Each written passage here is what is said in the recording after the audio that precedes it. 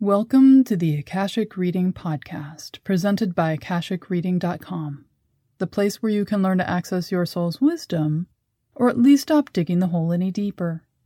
I'm your host, Terry Uktana, and today we'll be discussing the various ways you can protect yourself from emotional and energetic overwhelm in a very loud and crowded world.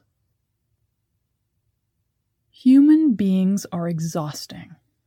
I hear variations of this sentiment daily from clients, students, and the spiritual community in general. So many people are feeling overwhelmed by what I tend to think of as people sickness, or too much interaction with others on a too regular basis. Clients come to me confused because they love people, have active, extroverted lives, but the minute they get a chance, they run home to be alone and shut off the world, and this leaves them feeling like they have a split personality. Others suffer from what seems to them like the side effects of being an empath because they're flooded with the emotions, issues, and opinions of others no matter what they do. This leaves them constantly in a state of processing, releasing, and sorting what emotions are theirs versus everyone else. As humans in this embodiment, we're hardwired for interconnection and social interaction.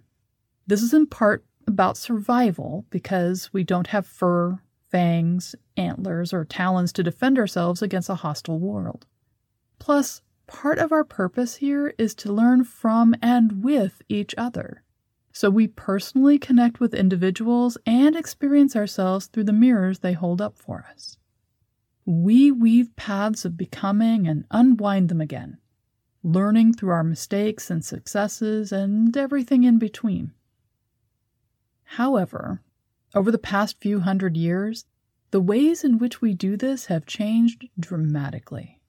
From tribes, villages, and small communities, we have moved to industrialized civilizations which have urbanized, dismantled the traditional tribal system, transformed the notion of family and family connection, created global networks and economies, and allowed for disconnection of individuals on a grand scale. At the same time, we have created the means to travel the globe, live disconnected from any one geographic area, and of communicating with each other so freely and voluminously that we have moved from wanting communication to defending against it. In fact, we now form bulwarks to channel it like stormwater during monsoon season. On top of this, human beings continue to rise in population on such a scale the sheer number of people amassed in any one place creates a pulsing energy grid which can be felt by even the most insensitive. While the amount of interacting we do today may not be any more than has been done in centuries past, the sheer amount of people we are required to do it with and in what context is quite different, less nurturing, and more fraught. Our lives are overflowing with opportunities for negative interaction, misunderstandings, quote-unquote lessons of every variation, and challenges which push us towards knowing our authentic self as a means of survival rather than spiritual awakening. From family to partners, work to spiritual community, friends and neighbors, let alone the new tribes forming from interest groups, fandoms, and social media, we have ample opportunity to get lost, overwhelmed, or enraged depending on the moment. I point this out to my clients who feel split because, in reality, they aren't actually introverts, just extroverts who are instinctively doing self-care triage by taking themselves offline for much-needed me time. It's also something I check for in those who feel like empaths, because what they experience as oversensitivity could actually be a tsunami of emotional information which would swamp anyone. Rather than having overly acute hearing, they may be in a situation where everyone they're around is shouting at the top of their lungs. Luckily, there are things we can do to improve and navigate these situations beyond reducing our social media intake and meditating regularly. Like wearing sunglasses to protect our eyes from bright sun, or shoes to make walking more efficient, or at least stylish. We can add practical measures to our daily regimen in order to make ourselves more comfortable in navigating our interconnected life. The key is to think of ourselves as light bulbs. Put a bulb in the base, a soul into a body, and it shines with whatever color the bulb naturally creates, yellow, white, or orange. However, put a lampshade over the bulb and the light changes, filtered through the shade to be whatever color the combination creates, making practically any color possible. The original light still shines and can be experienced under the shade, but the room is lit with a new radiance. Or you can think of this like stage lights, where you can slip a filter lens over them and it changes the light to any primary color you want.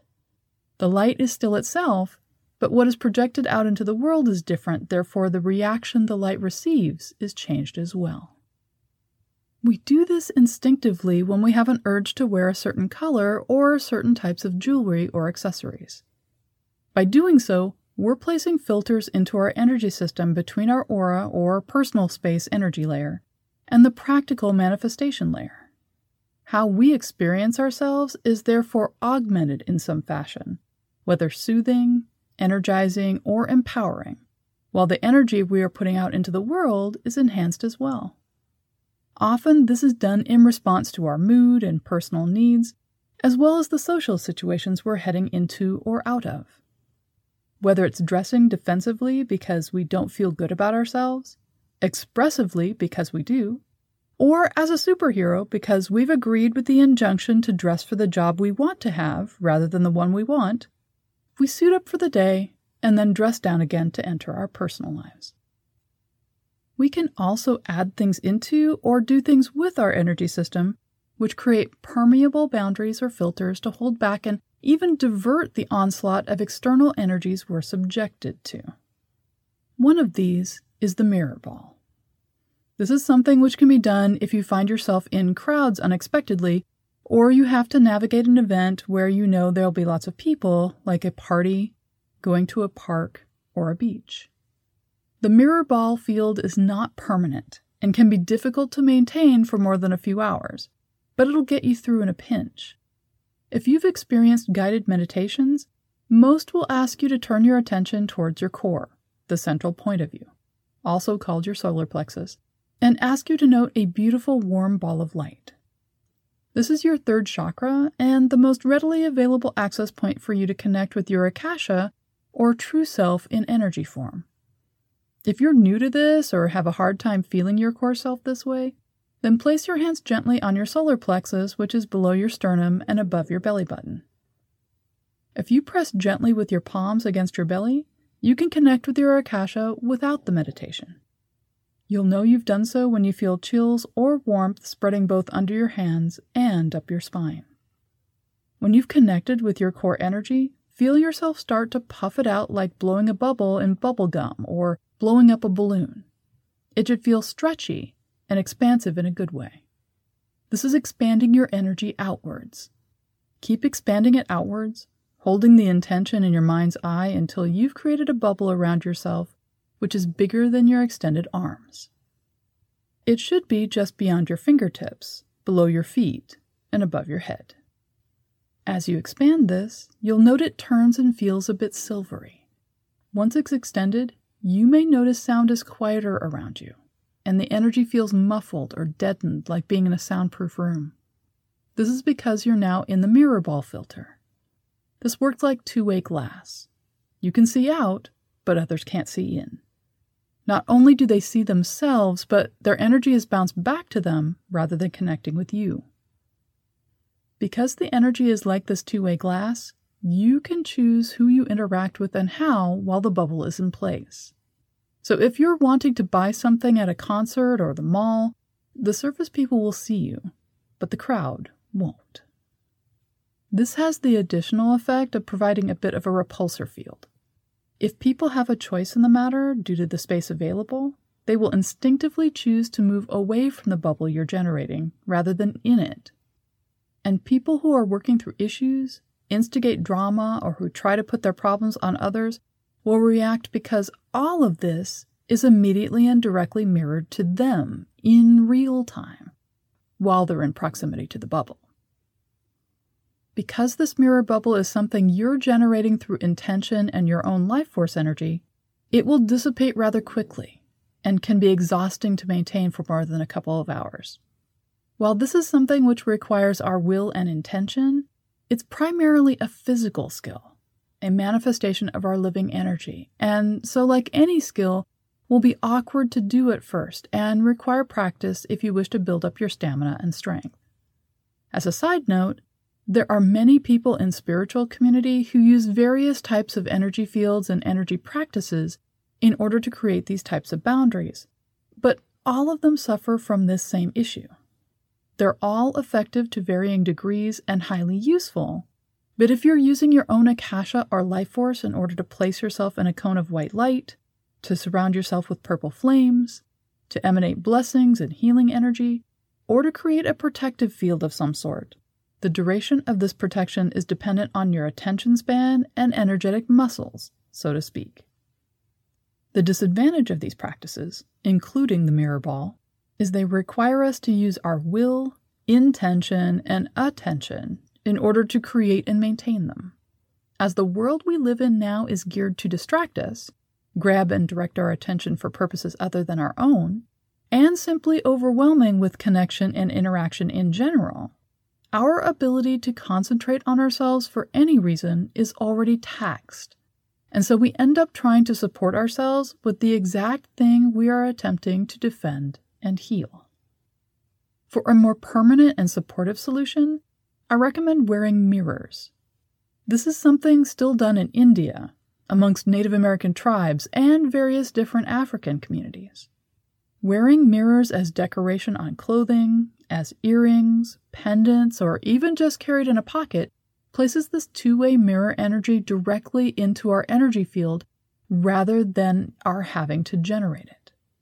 It's as if you put on a mirrored bodysuit, which then bounces energy off of you before it penetrates.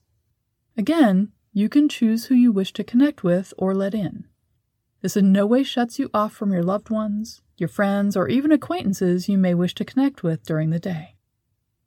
Wearing mirrors means you don't need to expend energy, attention, or willpower into having a permeable boundary which provides relief from the ambient emotions and energy of others. You need do nothing but go about your day. However, being able to relax a bit rather than go through the day defending against others will allow you to use this personal energy for more positive things, and possibly even unfold a bit more into your own potential. Also, for those who find themselves as a dumping spot for everyone's needs, emotional baggage, or daily frustrations, like there's a sign saying open for business, ready to take on your issues, wearing mirrors has the side benefit of turning that sign off, disconnecting it, and putting it out for recycling. You'll not only no longer be attractive to people this way, but those who target you for their negativity will be deflected elsewhere, since you'll be holding up a mirror they don't want to look in. Wearing mirrors doesn't need to be ostentatious. In fact, they're often subtle, being woven into belts, used as just one part of an earring, one bead in a necklace, and so on. What they do have to be is on your person. Having one in your purse or on your desk won't do the trick. They have to be in your physical energy field to create the effect. For those who need something stronger, less permeable but more healing and supportive, I recommend turquoise. Like mirrors, when worn or kept on the body, it adds to your energy field. Rather than being deflective, though, it creates a field which nourishes the wearer, replenishing our reserves and soothing the nervous system. At the same time, it strengthens our ability to choose ourselves more readily in daily situations, supports our truth so we can say no more readily when it's the response we actually want and need to give, and tends to hone our ability to see people's motivations and intentions rather than accepting their statements at face value. This helps prevent us from being blindsided by actions because we're more able to see where things are headed at the outset. Turquoise in your energy field also acts somewhat like having a sign in your window telling people you have an alarm system, or having your own personal bodyguard who is ostentatiously standing just behind you when people approach. While people may start manifesting things towards you and about you, Once they come into range of your energy, they'll be pulled up short, even if they don't know why. Like in a comedy, they will backpedal because you'll become not only the wrong person to meet their needs, but possibly the exact opposite. Like wearing mirrors, turquoise doesn't need to be ostentatious. You can wear it under your clothes, and you don't need to go with squash blossom style pieces, which can be the size of plates. However, you do need to make sure what you're wearing is turquoise. It's not unusual for companies to use turquoise-colored plastic rather than the real thing. To test whether this is the case, heat a pin with a match and then touch it to the stone somewhere it won't be too noticeable. If it melts, then you've got plastic, as stone doesn't melt unless you heat it to volcanic temperatures. Also, turquoise is becoming more rare as the mines are running out, so it's not uncommon to see beads in smaller pieces made of turquoise dust, which has been mixed with resin which allows it to be formed like clay. These beads and pieces work just fine, but should not be treated like regular stone. They'll fall apart if cleaned by soaking in salt water, for instance, so polish them gently, and if they do need cleaning, go with smudging rather than liquids. Whatever method you choose, whatever filter you use, a little support can go a long way towards turning an intrusive world you managed to survive into an enjoyable place full of opportunities. And that's all the time we have this week. If you're interested in knowing more, check out my website, akashicreading.com. And if you're enjoying this podcast, please consider supporting it by subscribing on Patreon. You can sign up for my Akashic Book Club, where we read books on all aspects of the Akashics, see all my other offerings, and get regular updates about what I'm working on at patreon.com/TerryUktana. Thanks. Bye.